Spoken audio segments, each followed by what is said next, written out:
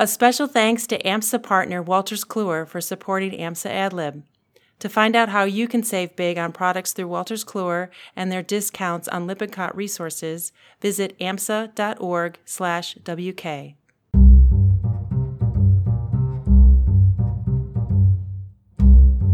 Have you spent longer than 5 hours learning about proper LGBT healthcare techniques in your formal medical education? If so, you may be the outlier. Welcome to AMSA AdLib. I'm your host, Christine Camizio. Transgender patients face major health disparities, and though stigma or politics may be a factor, it may also be that the school itself doesn't know where to turn. This week, AMSA's National Women's Programming Coordinator, Amanda Quach, speaks with Ariella Zamchek, who discusses her role in developing a standardized curriculum for LGBT care at her school, and how you, as a healthcare professional, can be asking the right questions in LGBT care to deliver both respectful and effective care. Here's Amanda. Hello everyone, my name is Amanda Quach and I'm a fourth-year medical student at Pacific Northwest University of Health Sciences and also AMSA's Women's Programming Coordinator. Today I get the privilege of speaking with Ariella Zamchek. She's a fourth-year medical student from the University of New England College of Osteopathic Medicine who has helped pioneer a curriculum at her school for transgender healthcare. Hello Ariella and welcome to the show. Thank you so much, Amanda. Happy to be here. So a little bit about my background. I got into LGBT healthcare early on, hearing stories from my friends about how poorly they were treated in healthcare facilities as LGBT identifying people. When I got to med school, I became the outreach coordinator for our LGBT organization, the Health Equality Alliance. And as part of this, I helped to organize educational sessions and workshops, including a first and second year session specifically on transgender healthcare. And I did this to make sure that my classmates knew how to give appropriate, respectful care to all of their patients. So that's sort of why I fell into this role to begin with. Yeah, I don't think there's any denying that transgender patients do face major health disparities. And oftentimes it's the healthcare provider's lack of understanding or competency in handling transgender patients' health concerns that play a role in these disparities. Unfortunately, there's no standardized curriculum when it comes to LGBT-specific medical issues in medical education. I saw a 2011 JAMA, the Journal of American Medical Association survey of 176 U.S. and Canadian medical schools, and of those that responded, the average time for LGBT content in the entire curriculum was about 5 hours, and up to a third of these schools showed 0 hours during clinical years. Can you tell us a little bit about the LGBT curriculum that you have helped develop and what inspired and motivated you to start this project? Sure. So luckily, my school has had a broad LGBT curriculum for a number of years. This has been a 4-hour session focused primarily on challenging students' biases and familiarizing students with broad definitions of sexuality and health disparities. Also, for many years, we've had a pediatric endocrinologist, Dr. Norman Spack, come to speak about transgender youth. We felt in my club that we could do a little bit better and we could actually teach students specific clinically minded skills related to their LGBT patients. Also, a couple years ago, Dr. Spack wasn't available. So my club decided that we should probably try to formulate a session on our own. We discussed this and agreed that we should really teach students ourselves about transgender health care without Dr. Spack. What is included in the curriculum that you helped develop? So the session included a really thorough background on transgender health disparities, relevant terminology, and the importance of proper pronoun use.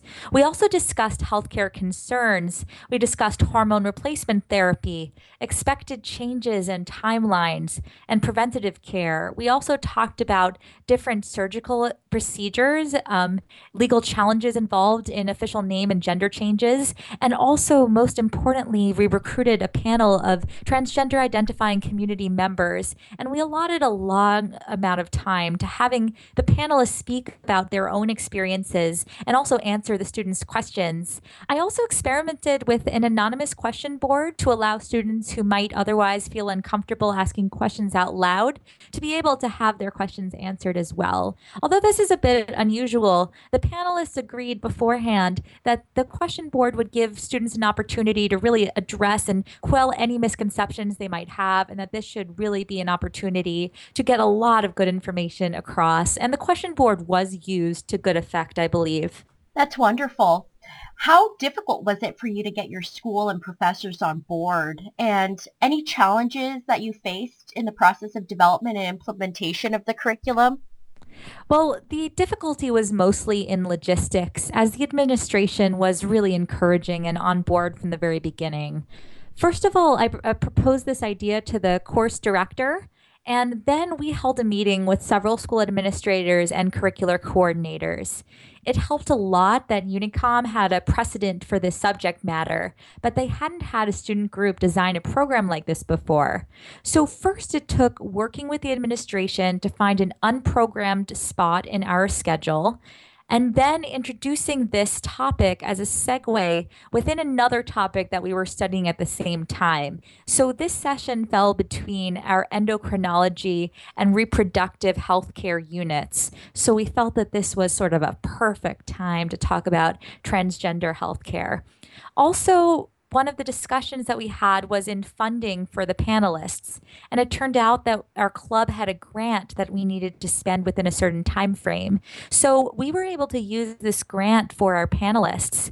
And also we had to discuss logistics involving transportation for panelists, food, and other issues related to that. The session generated a lot of excitement among the administration, as it was also the first time that first and second year students would be in a session together. And there was the anonymous discussion board and other novel elements that made it very popular, and a lot of people showed up from the school who were not first and second year students. That's wonderful. And after your experience, do you have any tips for students trying to bring the same thing to their administrations?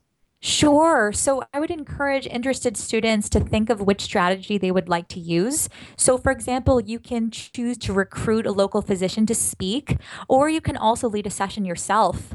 I would really encourage interested students to approach their course directors early in the academic year with a well-developed plan. Or if you're a first-year student, you might even want to talk about the year to come and really find a time that's not too close to exams and a time that corresponds to subject matter as closely as you can. You could also look into and network with local LGBT organizations to recruit experienced panel members and also ask for relevant information regarding the area in which your school is. You can also consider different funding possibilities for the panelists and speakers that you might have come as well. Those are really great points. So what is the future of the curriculum now? Do you think that it's something that could be used as a model for other medical schools? Absolutely. I would really love to make this a model for other medical schools. My school has used a similar model in the following 2 years after this session took place. Also, we really were able to reach out to the community and forge community connections that have helped enrich the education experience for medical students at my school. And we also were able to become a model for other of the University of New England health professional programs. I was asked to design a similar program for the physician's assistants last summer, which was really fun to do. So now I have a much better idea of where to start and how to reach out to in terms of forming these kinds of sessions. And in designing this, I've become much more empowered to teach people as I go along in my medical education. I've been able to do sessions for the psychiatry service and the pediatric service during my third year rotations, and also just be able to talk with some intelligent background in my current fourth year rotations wherever it becomes possible. That's great. Thanks. That is really awesome. Congratulations. So my colleagues on the Gender and Sexuality Action Committee and I recently went through and updated our webpage to replace some of the outdated LGBT terms with more updated vocabulary. Could we quickly go over some relevant terms that someone in the medical setting might encounter when working with transgender patients? Absolutely, and thanks for bringing this up. Before we go into more medical related terminology, I think it's really important to start to think about how people with diverse gender and sexual representations identify themselves. And I feel that it's helpful to think of identity as being mapped within various spectrums. One of these spectrums that we can think about is sex, which is chromosomally determined. You have XY or XX, or there's also intersex people. This is then separate from gender identity, which is who you are. So gender identity can be envisioned on a spectrum between male and female, with people identifying as male, people identifying as female, or people also identifying as somewhere in the middle of the spectrum. Often people will self-identify as genderqueer. So that is a term you may hear among your trans patients.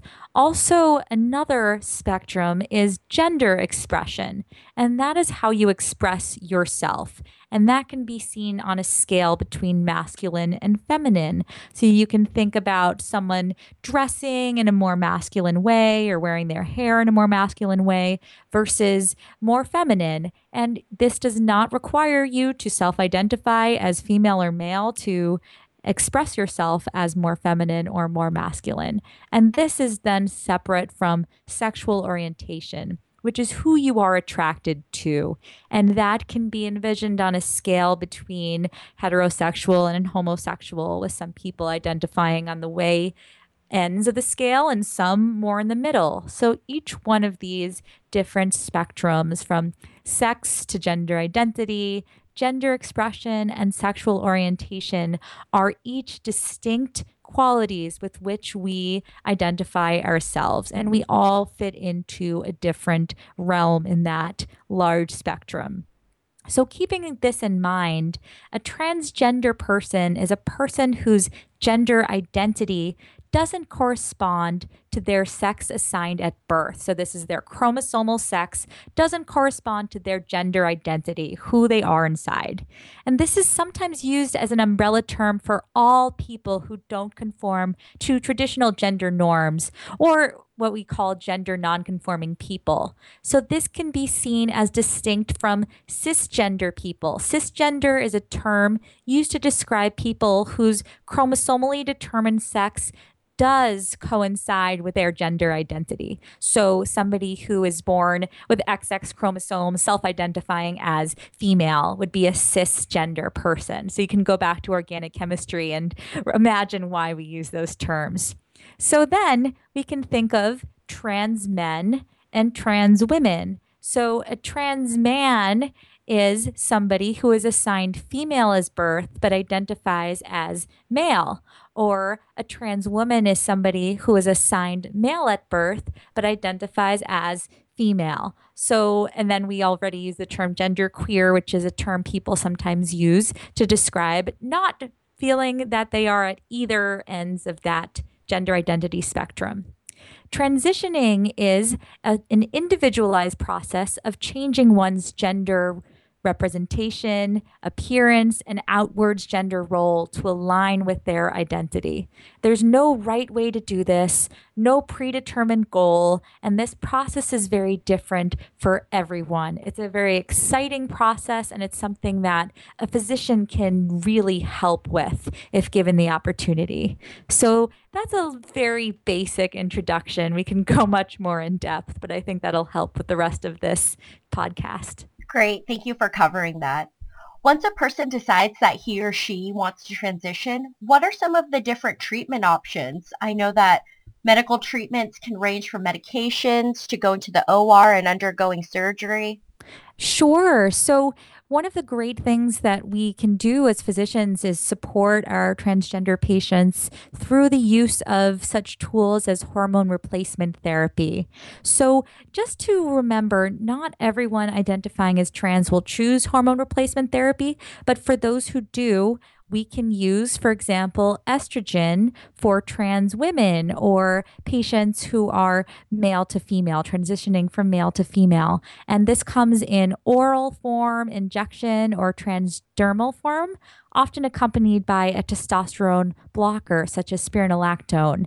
Generally, non-oral forms of estrogen are preferable because they'll help avoid first-pass metabolism and adverse liver effects. A patient on estrogen and testosterone blocking therapy can expect some breast development, redistribution of body fat, softening of the skin, suppression of testosterone production, some mood and impulse changes are possible, also testicular atrophy, and potentially decreased libido. So these are some things to sort of prepare your patient to think about if they're considering estrogen as a hormone replacement therapy. Also, for trans women, there's a large series of gender affirming surgeries that they can elect to do. And these can include breast augmentation, orchiectomy, vaginoplasty, facial feminization, electrolysis for unwanted face and body hair, and other surgical procedures. So these are some of the great tools that we can offer. For female to males, for trans men, testosterone is the mainstay of hormone replacement therapy. And that again can come in oral or injection form is tends to be the most commonly used form of testosterone. Also, there are subdural pellets that are used. Expected gender-related effects include cessation of menses, voice changes to a more masculine range, increased hair growth on face, chest, arms, and legs, increased muscle mass and strength, and also clitoral enlargement. So testosterone is definitely very common, and it's known as T often. You'll hear people refer to T. Gender-affirming surgeries for trans men include top surgeries. Just so you know, top and bottom surgeries are terms that are often used among transgender patients. So top surgeries involve anything related to the chest or breast. So for trans men, that may involve breast reduction or mastectomy. Bottom surgeries involve phalloplasties or metoidioplasties, which involve actually building a neopenis or releasing the clitoris and other similar surgeries. These tend to be very, very involved. So those are some of the options that we have. Okay, great. Thank you for highlighting those. So you just wrapped up a really amazing rotation where you worked largely with transgender patients. Could you tell us a little bit more about your experience at the Cullen Lord Community Health Center and how everything went? Absolutely. So the Callan Lord Community Health Center is a clinic in Manhattan in New York that serves LGBT clients from adolescence through adulthood, and they offer a full range of general primary care, including mental health, case management, dentistry, pharmacy, smoking cessation services, including some that are too numerous for me to mention right now. Their goal is to provide culturally competent care to each patient, and that can include hormone replacement therapy, HIV treatment, etc. And I was really lucky to be part of many conversations with people of all ages who are about to start hormone replacement therapy, as well as those who have been on therapy for a very long time. The clinic works so hard to make sure that every patient is able to feel comfortable, appreciated, and referred to by the name and pronouns of their choosing. It was really exciting to be part of these conversations, especially the ones between younger patients just starting on cross-gender hormone therapy. I bet that sounds like a really terrific experience. It was. Since primary care is such an important area of medicine and general prevention and screening should be emphasized for really every individual, I thought maybe we could highlight some differences in the transgender population. Maybe we could start with cancer screening, talk about cervical cancer, breast cancer, and prostate cancer. Okay, sure. And that's a really good thing to think about. So, one of the things to keep in mind when treating transgender patients is that cancer screening is determined by one's anatomy. So, that's more in line with one's chromosomal sex. So, for example, everybody with a cervix should be screened for cervical cancer using pap smears. And this screening is exactly the same as for cisgender women. So women born with XX chromosomes or assigned female at birth. anybody should start, as the current guidelines say, to start screening at age 21, and that should be repeated every 3 to 5 years. One thing that's distinctive for transgender men on testosterone therapy is that testosterone can cause cervical atrophy in the epithelium, which may result in false positives or even a PAP reported as inadequate by the pathologist. So it's important to alert the pathologist that your patient is on hormone replacement therapy. So similarly, with breast cancer screening, anybody with breast tissue, specifically those assigned female at birth, are at risk for breast cancer and should be screened really the same as a cisgender woman. So that also should take into account one's family history and also long-term exposure to estrogen. So this can come into play with transgender women, so those assigned male at birth, identifying as women, because they may be on estrogen therapy for a very long time, which will increase their risk of breast cancer. Going back to transgender men who opt to have top surgery or have their breasts reduced or mastectomy, that does not necessarily eliminate the risk of breast cancer. If you have breast tissue, then you're still at risk of breast cancer. So screening should not stop in that case. So going back to transgender women, those with a prostate remain at risk of prostate cancer. So right now, PSA screening is not supported by evidence, and this may also be falsely low in trans women on estrogen therapy. But estrogen may also decrease the risk of prostate cancer, although the degree of reduction is unknown. So again, taking family history, individual risk factors into consideration should really guide your judgment of who to screen and how to screen. I think that last part that you mentioned is very critical to just basing it on individualized risk factors is something that we should always keep in mind. I agree completely. So cardiovascular disease is another big area in primary care screening. Are there any differences in screening there? Yes and no. So there are increased risk factors for cardiovascular disease in all transgender people. This may have a lot to do with the health disparities inherent as identifying as gender nonconforming in our society. That comes with increased risk of cigarette smoking, and we know cigarette smoking to be a huge risk factor in cardiovascular disease. That, in addition to hormone replacement therapy, may put transgender patients at an increased risk of cardiovascular disease. Annual fasting lipids should really be tested in patients on hormone replacement therapy because hyperlipidemia is associated with both estrogen and testosterone therapy. And as with all your patients, you need to be screening for smoking and encouraging smoking cessation. Great. Are there any other special medical problems to screen for in transgender patients? Yes, there are a few. For example, diabetes screening is important as estrogen therapy may increase the risk of diabetes for transgender women, and providers should screen with a hemoglobin A1C in patients with risk factors for diabetes, and that can include being on estrogen therapy.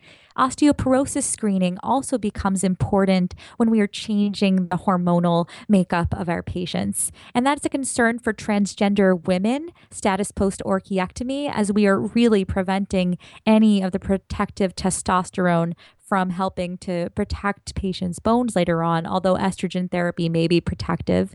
And transgender men, as with all natal females, are at risk for osteoporosis, even though testosterone may be bone protective. It's unclear if the bone protective qualities of testosterone continues after a transgender male has an oophorectomy, so it's important to be screening with DEXA scans. Another area is the risk of venous thromboembolism or pulmonary embolism in transgender women. As with any patient on estrogen therapy, especially one who smokes, deep vein thrombosis becomes a huge risk. So another reason to really speak to your patients about smoking. And with any patient, sexual health history and screening is always a really important thing to do, as sexual health is an important part of health in general.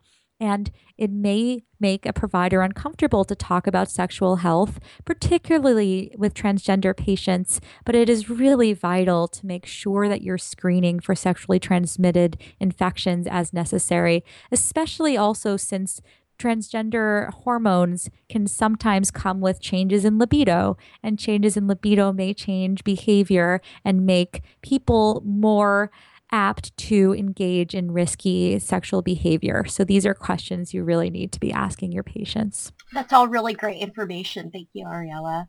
Do you have any resources that you recommend for those that might not have gotten exposure to this during their medical education and will be working with trans communities? Absolutely. I think that one of the most important resources to have is the Fenway Guide to Lesbian, Gay, Bisexual, and Transgender Health, now in its second edition. This is a remarkable resource for all topics related to LGBT care. So not just trans care, but also care for your gay, lesbian, bisexual patients. And this will take you through a lot of the really important cultural competency issues, as well as guides for mental health, for substance abuse, etc. So I really recommend this. In terms of guides specifically for transgender healthcare, there are a couple different organizations that have put out fantastic resources. UCSF Center for Excellence in Transgender Health, for example, has a great resource on hormone replacement therapy and other options for your transgender patients. Also, Callan Lord put out the Transgender Health Hormone Protocols, which is really a step-by-step guide in hormone replacement therapy dosage, labs to run, timeframes for repeat visits, expected changes, adverse effects, etc. And another entity, Tom Waddell, which is a clinic in San Francisco, they put out their protocols for hormonal reassignment of gender. So Tom Waddell deals with a more likely to be homeless population. So if these are people that you are treating, then that guide can be very, very helpful. Wonderful. Well, thank you so much for talking with us today and sharing your experiences. It's great knowing that there's someone out there working to ensure that LGBT healthcare is included in medical education today. Thank you very much. Thank you so much, Amanda. This was wonderful. AMSA AdLib is brought to you by the American Medical Student Association. I'm your host, Christine Camizio. This episode was produced by Pete Thompson and myself with help from Carol Clark. Special thanks to Amanda Quach. Joshua Caulfield is the show's executive producer, and Dr. Deborah Hall is AMSA's national president. If you haven't already, please take a moment to subscribe to AMSA AdLib through iTunes or your favorite podcast app. And if you've enjoyed the show, please give us a rating in the iTunes store. We hope you enjoyed this episode, and thank you for listening. A special thanks to AMSA partner Wolters Kluwer for supporting AMSA AdLib. To find out how you can save big on products through Wolters Kluwer and their discounts on Lippincott resources, visit amsa.org/WK.